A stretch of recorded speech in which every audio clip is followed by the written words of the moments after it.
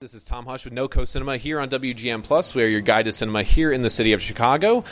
So lucky to be sitting here in the beautiful Whitehall Hotel. Everything is so nice and wooden and rustic. And today we're going to be doing some interviews with a director who is part of the Asian Pop-Up Cinema. You remember we had an episode about that. Talked to Sophia Wong-Baccio about that, and we wanted to take an opportunity to talk to one of the directors who's got a film playing in this festival. I'm speaking with director Raya Martin. He is from Manila in the Philippines, and he's got a film coming out here called Smaller and Smaller Circles. Now, it's based on a book of the same name. It's written by F.H. Batacan, published in 2002, and it deals with a serial killer who's leaving the bodies of young boys in a dump, and two Jesuit priests set out to try and solve those murders. So, without further ado, here is Mr. Raya Martin. How are you doing today, Raya? Good. Thanks for having me, Tom. Let's start talking about you. You were born in 1984 in Manila, in the Philippines. According to IMDb, and I don't know how trustworthy that is, you already have 21 credits as a director, so you're a busy guy. And I guess I just wanted to ask, first, what was it like growing up in Manila in the 80s and 90s? What was your sense of the world there, and what was it like in the Philippines at that time? Well, I'm a 90s kid, so growing up in Manila in the 90s it's strange because a lot of people think of Filipinos as, like a Latinos of Asia, but it's pretty much like, I guess, like growing up in the US, like I watch a lot of TV, movies. I remember going to theaters. That's a thing that I sort of miss now because we watch a lot of, I don't know, like streaming. We go see Netflix for movies, but growing up, it's like this excitement of lining up for a movie, and like you just it's the magic of being in a theater, and that's one of the things that I sort of. I mean, like I go see movies still now. Like the last movie I saw was Crazy Rich Asians. that was fun, but it's just the energy of like being in a theater in the 90s, growing up and seeing all these films, but mostly like American films, I guess.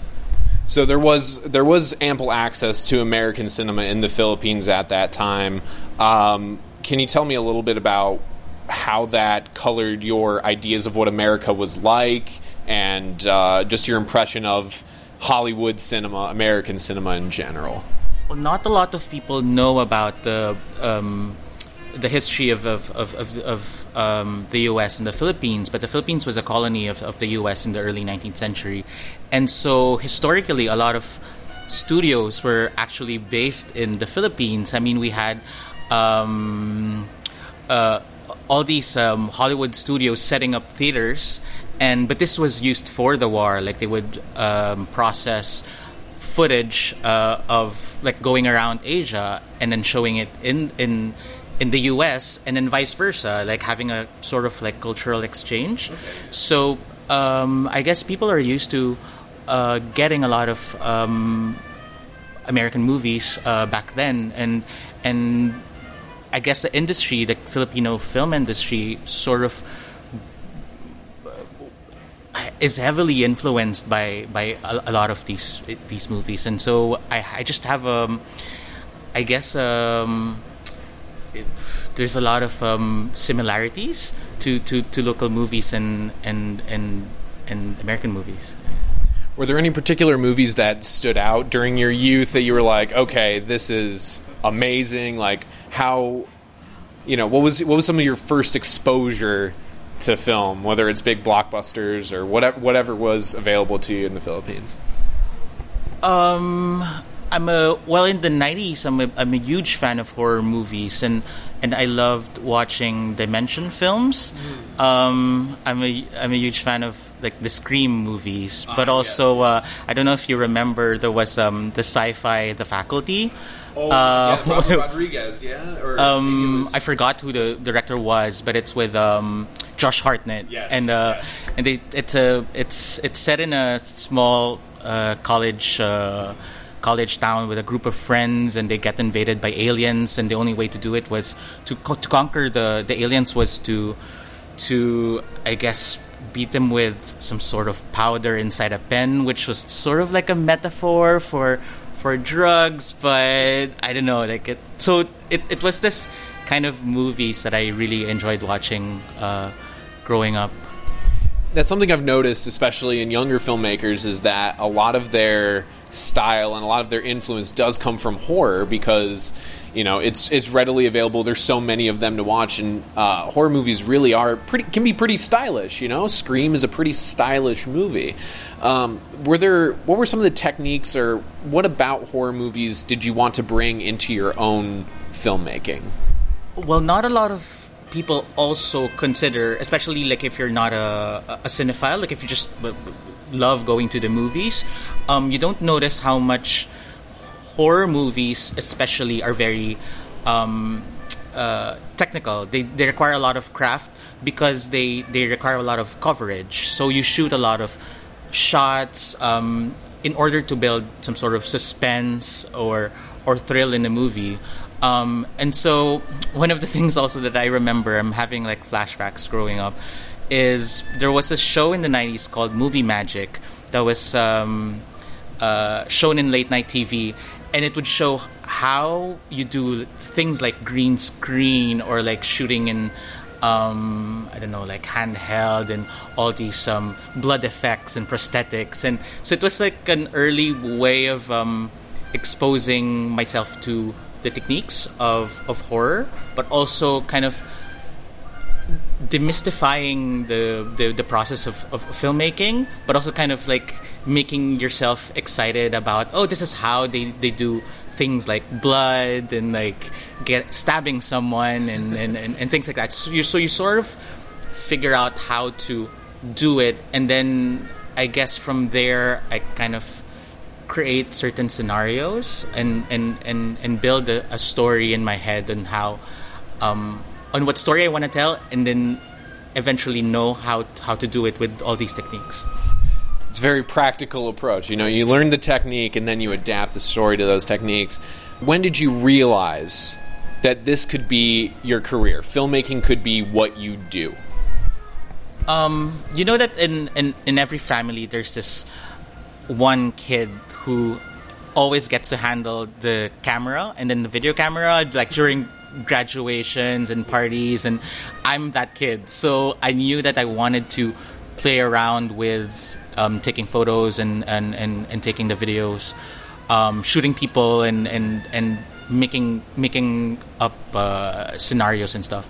So ever since I really wanted to get into film, I wasn't able to get in right away. I took up journalism, but in some ways it's also connected to filmmaking because it's telling a story, and it's also like collecting information, facts, building some sort of world around it, and from there I was able to eventually get into filmmaking and practice making movies.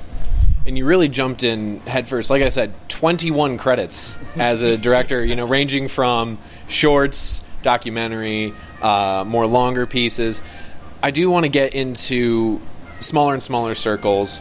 It's funny you should mention that you took up a little bit of journalism, because the author of Smaller and Smaller Circles, F.H. Batacan, she is also a journalist. And the book was published in 2002. It's widely recognized as the first Filipino crime novel, and it's award-winning. It's dark. It really takes up the noir of the situation, but in a very Filipino way. It really engages with the Filipino culture. What first interested you about Smaller and Smaller Circles? Had you read the book? Did you know about the book? And what brought you to that story? Well, I had read the novella, which was the original version back then. I think it was published in the late 90s, early 2000, in the university where I took up filmmaking.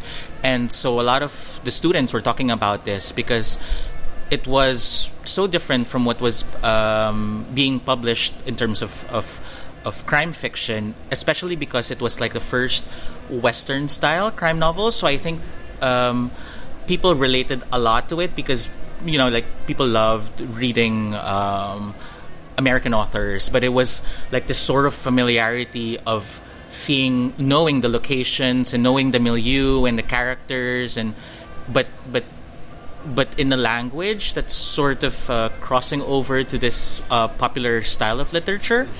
So if you read people always say that it's very cinematic. Like if you read the book, it feels like you're going through a movie. And I think for filmmakers, you just get hooked instantly. You imagine your version of the movie, and as soon as I read it, I was like, I want to do this movie someday. Yeah. No, it's always good to find that story that you're like, I want to make this. I want to realize it in a different medium. So you did not write the script. There were two screenwriters.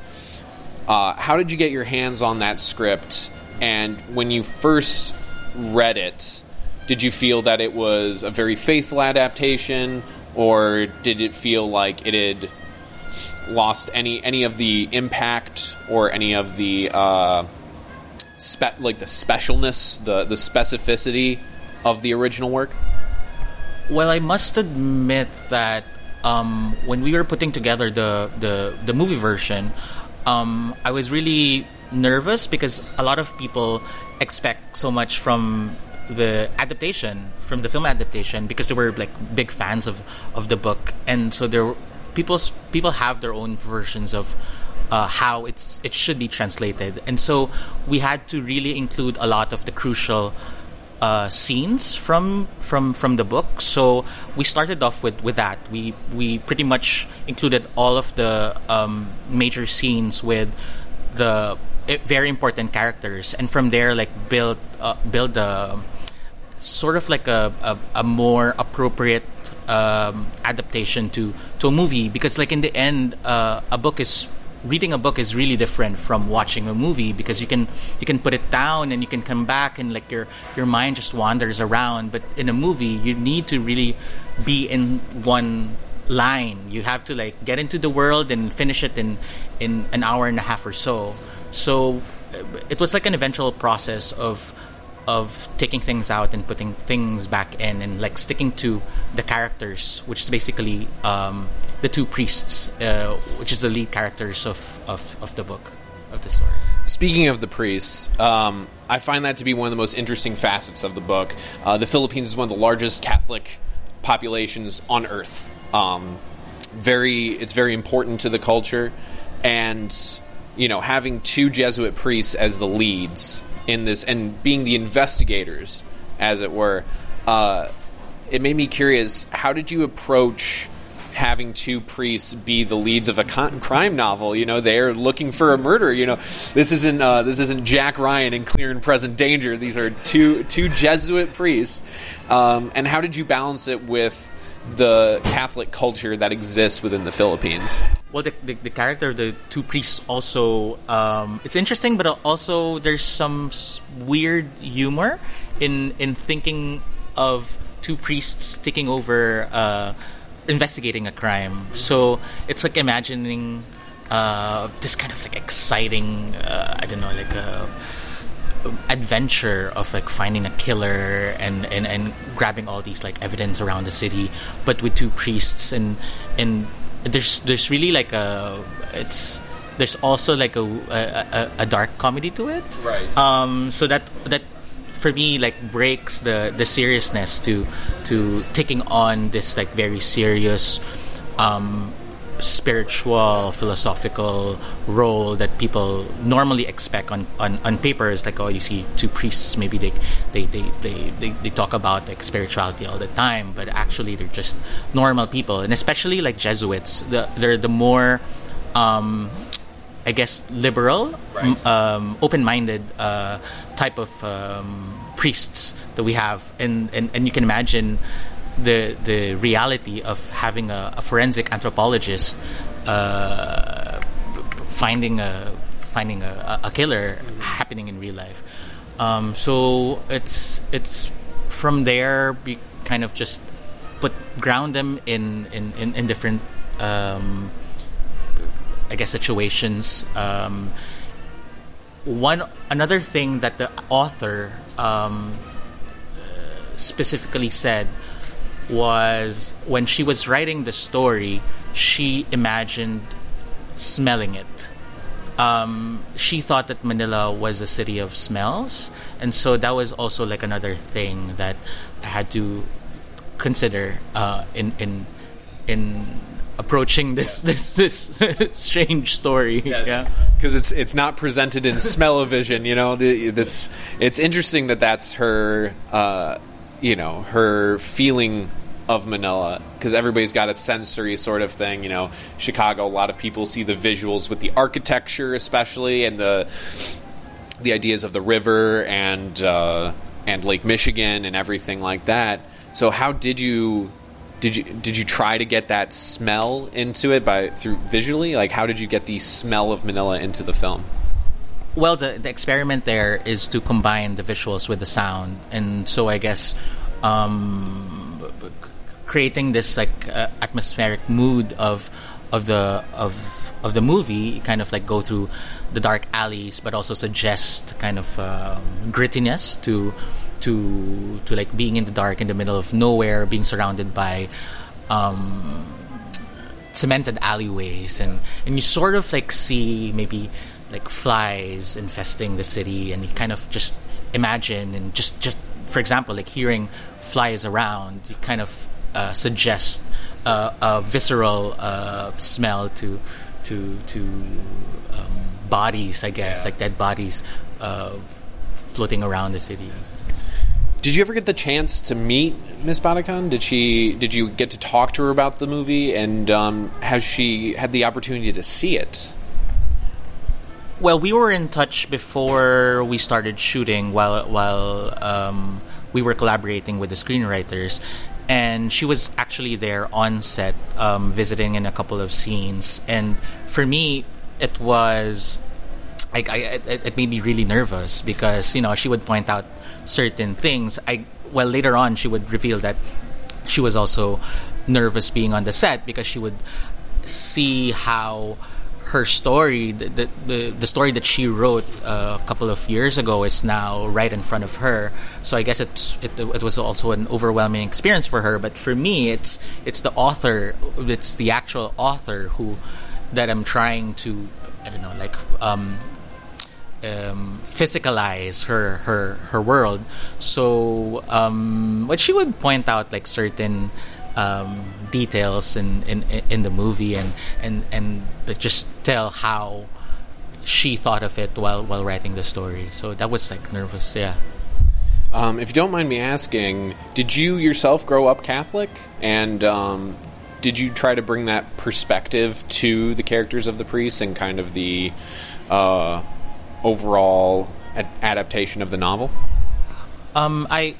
I grew up, I went to a private Catholic school run by nuns, so they were very strict, and we had like a lot of religion classes, and I was very active also in some ways, like going to retreats and being sent to all these like I guess like they call it like spiritual vacations, and it was an emotional time for me. I don't know, like when you're young and you meet different people talking about certain spiritual ideas, that it really gets to you, but also at the same time you start to question certain things, like why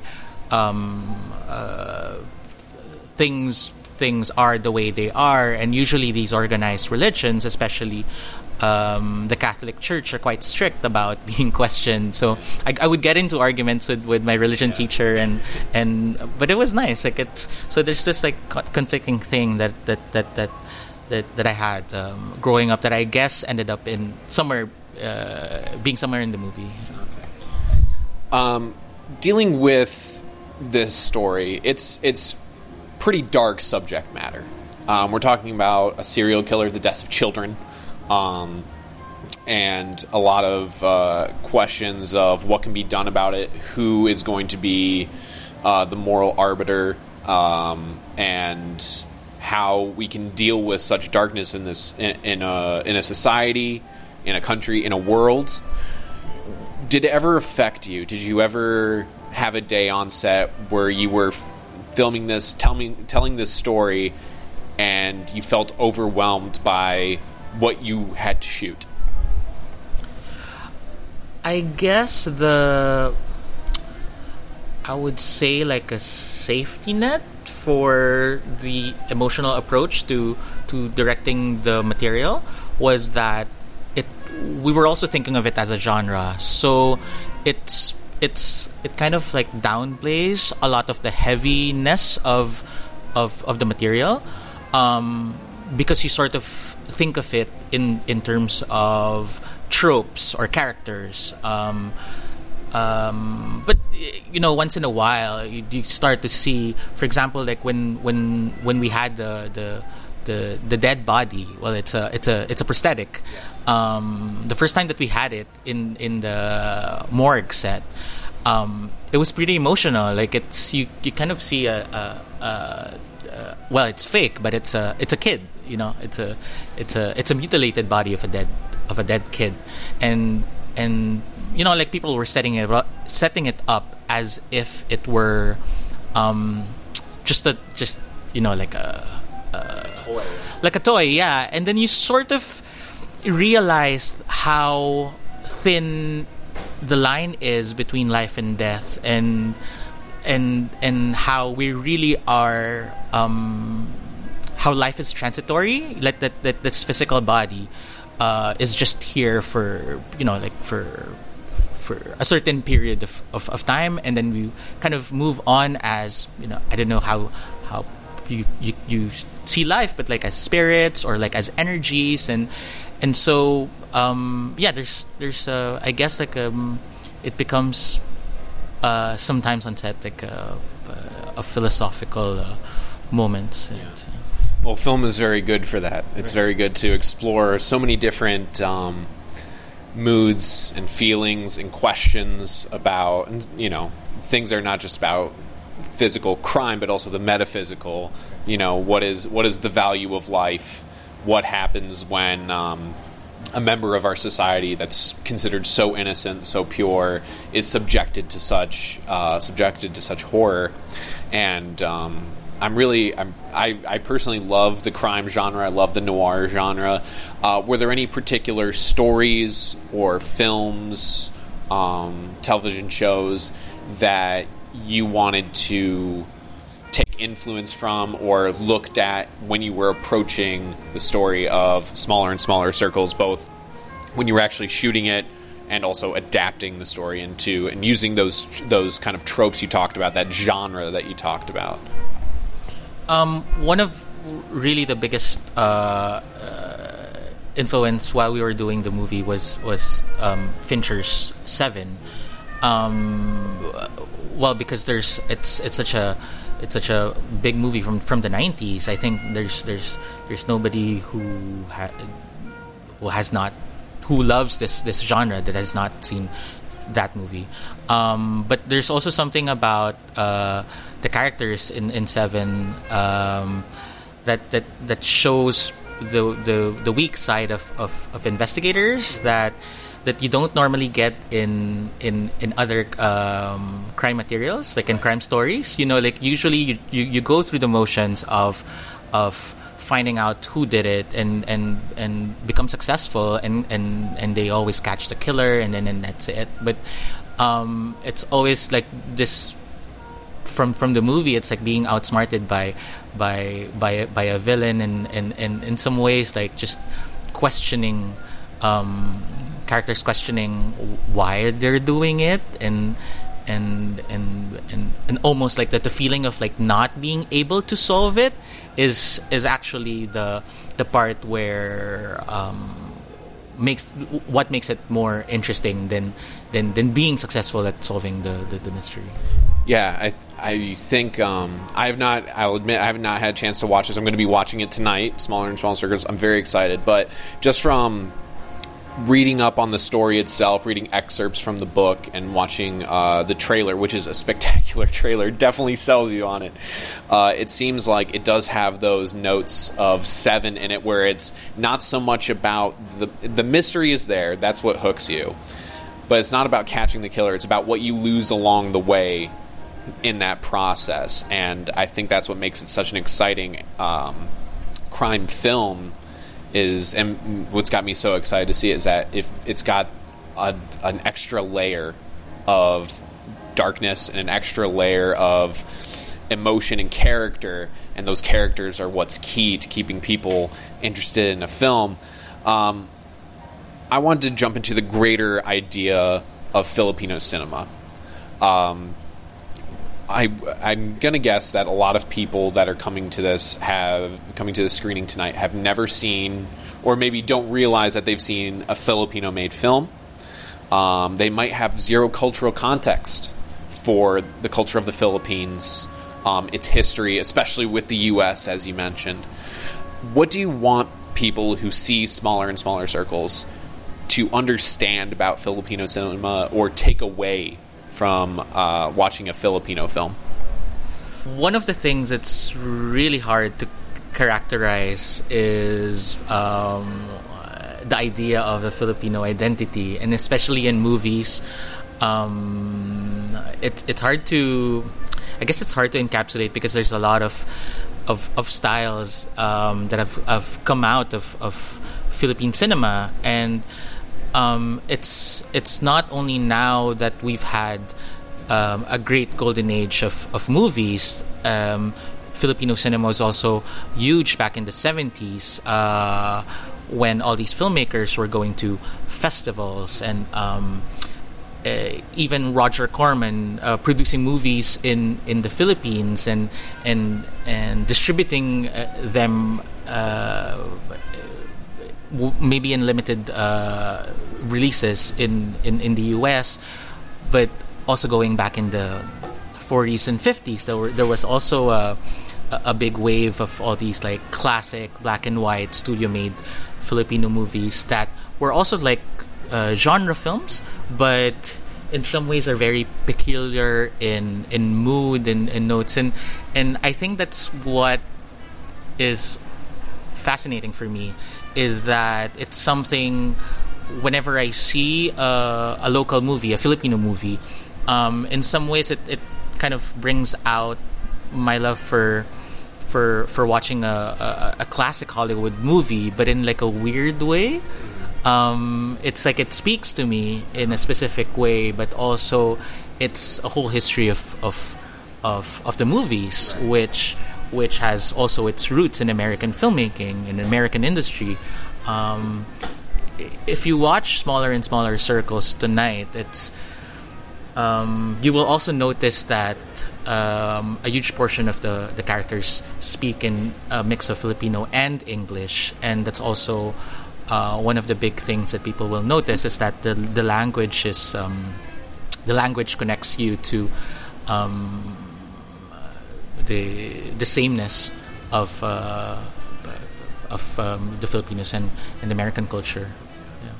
Well, and it's very exciting because there's so much there, and just in general with the Asian pop-up cinema, it's really an opportunity for people to engage not just with different styles of filmmaking, different stories, but different cultures. They can put themselves in a seat, and for hour and a half, 2 hours, they can just get a snippet of how other people see the world. I guess I want to close on this. Now, as I've mentioned before, you are a fairly young filmmaker, but you've got so much under your belt. You've done so many things in so many different ways.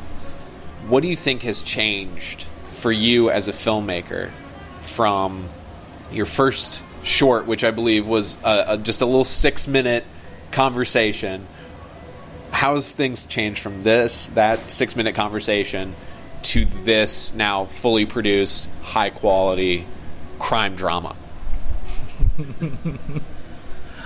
Well, I want to keep it young. Yeah, I still want to be a young filmmaker for the rest of my life. But I guess looking back at the films that I've made, I realized that there's really this responsibility of being a filmmaker and showing images that talk to everyone. And I like how now I'm able to shoot a movie that is based on a very relevant material, and it sort of mirrors the way the world is working now and is happening now, and I want to be part of that conversation, and it's important to open up certain topics and issues and really be engaged with what's happening to the world. And I think that's one of the things that that I feel like has matured in me, is that from just being really interested in making movies before, I'm trying to be part of a conversation with people, with the rest of the world, because it's really the culture of watching movies. Like, you go to a theater and you want to be elsewhere for a moment, but also like you go out and you start to connect it to what's happening now and what the filmmaker wants to say. So in some ways it's an escape, but also it's also a very grounding experience, a cinematic experience. And yeah. Fantastic. Well, thank you very much, Raya Martin, director of Smaller and Smaller Circles. Again, 21 credits as a director, and I can't wait to see 21 more. I think it's going to be great. Raya Martin, thank you so much. We really appreciate your time. Thank you very much, Tom, for having me.